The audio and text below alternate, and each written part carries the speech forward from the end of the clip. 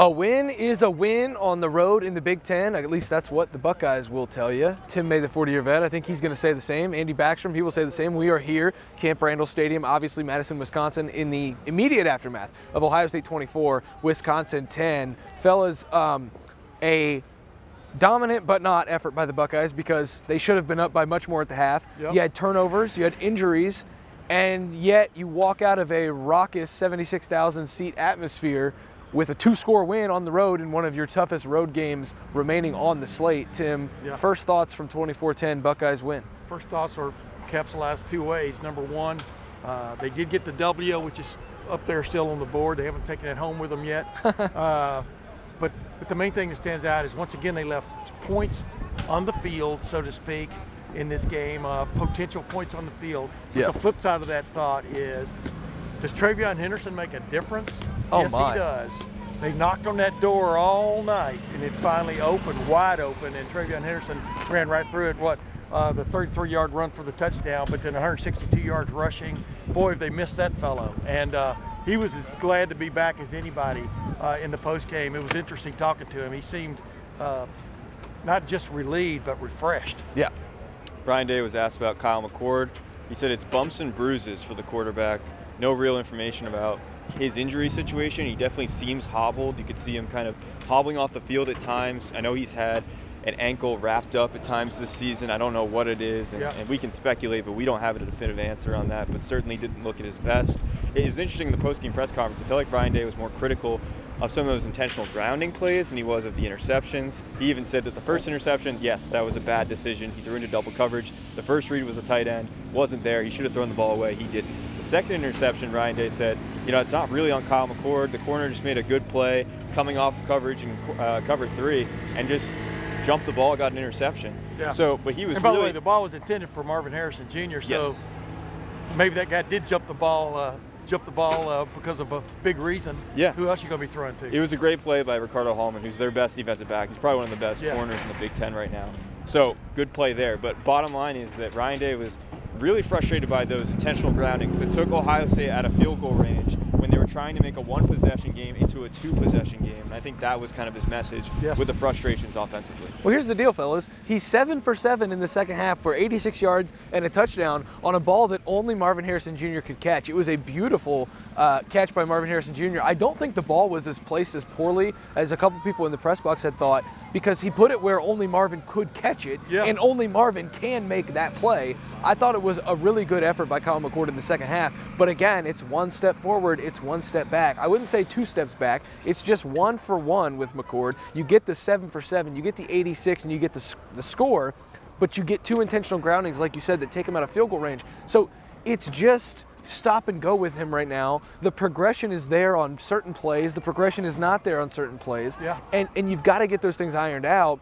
But this is a good lesson, I think, for the still young quarterback, 8th career start, or 9th career start, 8th start this year, that, hey, that cover 3 is something that guy can leak off of when you've got your best guy as your target. And you know that you're going to, that is a decision you cannot make in the red zone, trying to, sneak the ball in there. That's going to be intercepted more times than not. He will learn from this start probably more than any other start, because there was a lot of good to go with a lot of bad, Tim. Yeah, and he thought he could work that ball in there on the first interception, rolling right, Carnell Tate, but that was a ball we said to me, what are you doing? Throw that ball away. And he said the same thing. Oh yeah, of course. And that's what he should have done. But sometimes you just do something, we all do that. You just do something, you shouldn't be doing it, but you do it anyway, right? Mm-hmm. I mean, that's what happens in sometimes. But fellas, man, this defense is for real. Now, Braden Locke making just his second start, or did he start last week? I'm trying to remember against Illinois. Yeah, making just his second start. He's a game young man. I'm talking about Wisconsin's quarterback.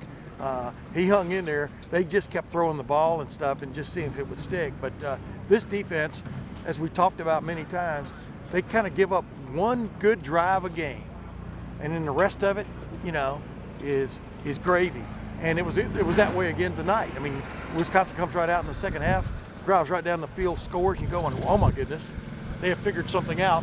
Much like you thought about Maryland, right? Mm-hmm. And then boom, they didn't do really didn't do diddly the rest of the night offensively. I thought the Ohio State defense once again is showing more and more how much different it is compared to this time a year ago. Veterans playing, guys coming in and playing well, relieving, and JT Tuimoloau once again showing that he's not just about flash, he's about toughness.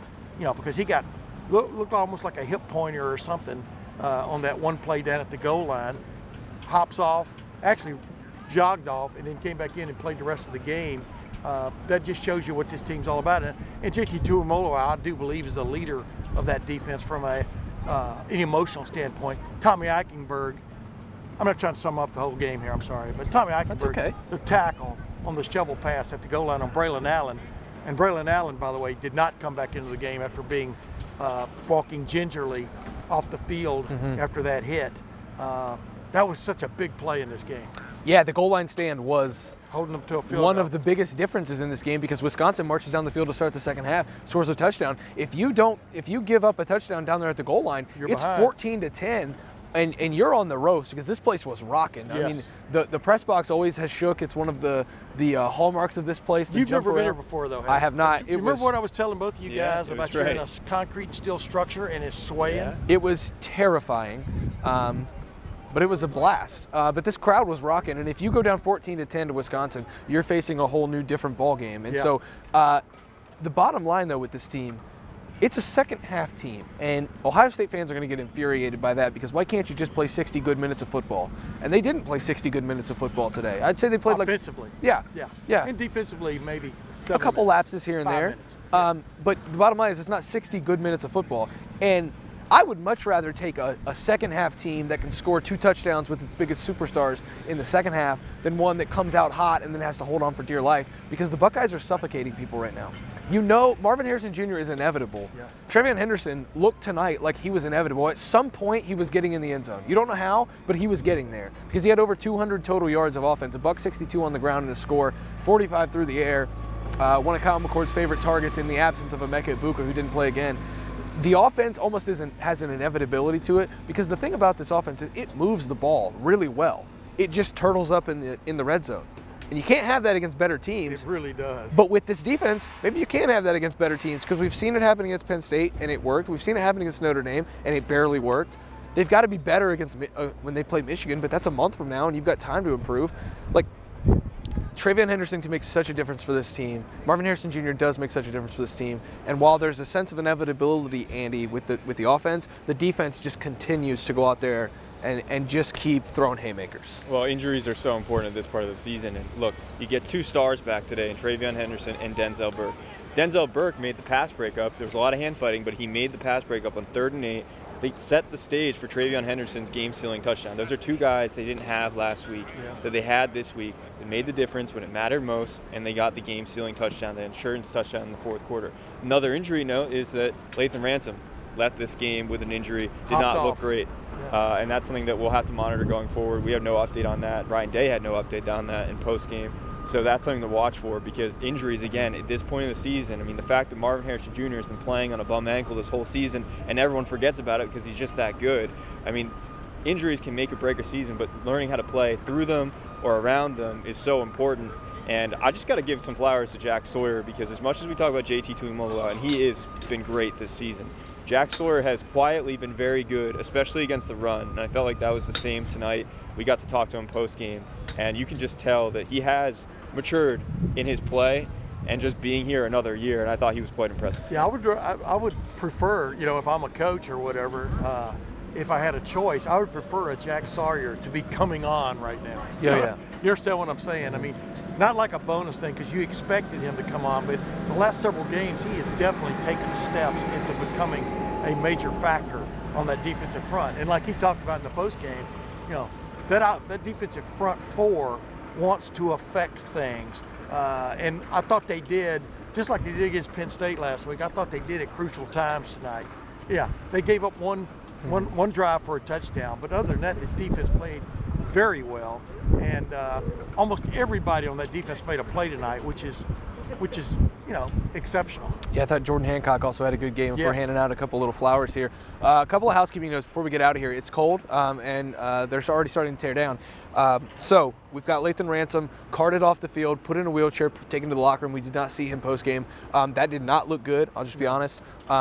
Because he was heading to the sideline, he was getting ready to do his celebration on incomplete on third down, and then he comes up limping. It didn't look like there was any contact. So that's something certainly to monitor. He is such a key piece of this defense. Yeah. You got JT Tuimoloau, who we're going to have to monitor just because I know he finished the game, but there's a lot of adrenaline in these games, and he was in a lot of pain there at the end of the first half. You've got Kyle McCord, who for the first time this year we didn't talk to post-game, and was hobbling through the second half, was just handing the ball off there to Travion Henderson to get that game-sealing touchdown. But he looked like that ankle was in quite a bit of pain there on the left side. So there's some housekeeping stuff. We're definitely going to have a lot of work to do. Can I make one more point? Yeah, go ahead, Tim. That Travion Henderson run's one of my favorite runs all year. Obviously the one against Notre bruising. Dame. But no, the way the offensive line just folded over the Wisconsin defensive front. I mean, Josh Fryer was on the attack side of the play along with Matt Jones, and they just folded over, and Travion showed that little split second of patience that let everything just fall over this way, and then he just cut up through, and and then of course once he's in the open field, he's a sight to behold. But some kudos to the Ohio State offensive line, because and to Ryan Day, you got to keep hammering that run game, even though people find it frustrating. You got to keep hammering it, because eventually you're going to drive a nail like they did tonight. Absolutely. That was a huge nail, and it made a huge difference in this game. And it's really interesting. I don't know about you guys, because the first college football playoff rankings come out on Tuesday night. Halloween night. I'm just curious how those CFP folks, because I think going into today, a lot of people, with Oklahoma losing, a lot of people thought Ohio State had a chance to be number one based on their two big-time quality wins. And this is a big-time win. 24-10 at Wisconsin, a team that was 5-2, and still thinks it's in the Big Ten West race. But you just wonder whether the committee's going to look more at what Ohio State did on defense or on what it didn't do on offense again, and how that's going to affect them. But you just got to be in the top four at the end of the year anyway. I'm projecting they'll be second, Tim. I think Behind Michigan. Really? I think it might be second behind Florida State. Well, do you have an opinion before we get out of here? We've got a lot of time to talk about it. Yeah, I mean, second or third, somewhere around there. The bottom line is they're winning games, right? They need to win games. Yeah. And you look at the schedule, the way it's built. You open the season on the road at Indiana. You play on the road at Notre Dame in South Bend. You play on the road again at night here in this building, which is, as Tim, you've been here many times, like, it's a hard place to win. Yeah. And, we've seen over the years Wisconsin pull out upsets against Ohio State when they shouldn't have. They could have done that again tonight with the way things were going at points tonight, and they didn't. And so I think that's the most important thing. Ohio State is 8-0, and they're undefeated, and they're going to the first college football playoff rankings knowing that they've controlled what they can control. Yeah. So, the last two times the Buckeyes were here, they won by single digits. This time they get a double-digit win and probably didn't even play near their best performance, but that's the way this team is going right now. Like Andy said, 8-0 for the Buckeyes as they head back to Columbus on the nice little PJ. Tim May, the 40-year vet, Andy Backstrom, and I, we're just going to drive back. We're going to make that drive. We'll be in the Horseshoe on Monday for the Monday after Ohio State 24, Wisconsin 10. For now, we're going to get back up into that rickety old press box at Camp Randall Stadium, get to work bringing you all the content that you can find at LettermanRow.com. You can get that for $1 for 1 month right now. That gets you all the way through the Michigan game, almost to the college football playoff reveal, almost to the Big Ten championship game. Right now, I think we're going to be there. We'll see what happens. It's a hell of a deal is what you're trying to say. Absolutely it is, Tim. But the 40-year vet, Tim May, Andy Backstrom, me, Spencer Holbrook, we're going to go get to work. Thanks for watching. Thanks for listening. Make sure to hit the subscribe underneath. We'll see you back in the Horseshoe on Monday for the Monday after Ohio State 24, Wisconsin 10.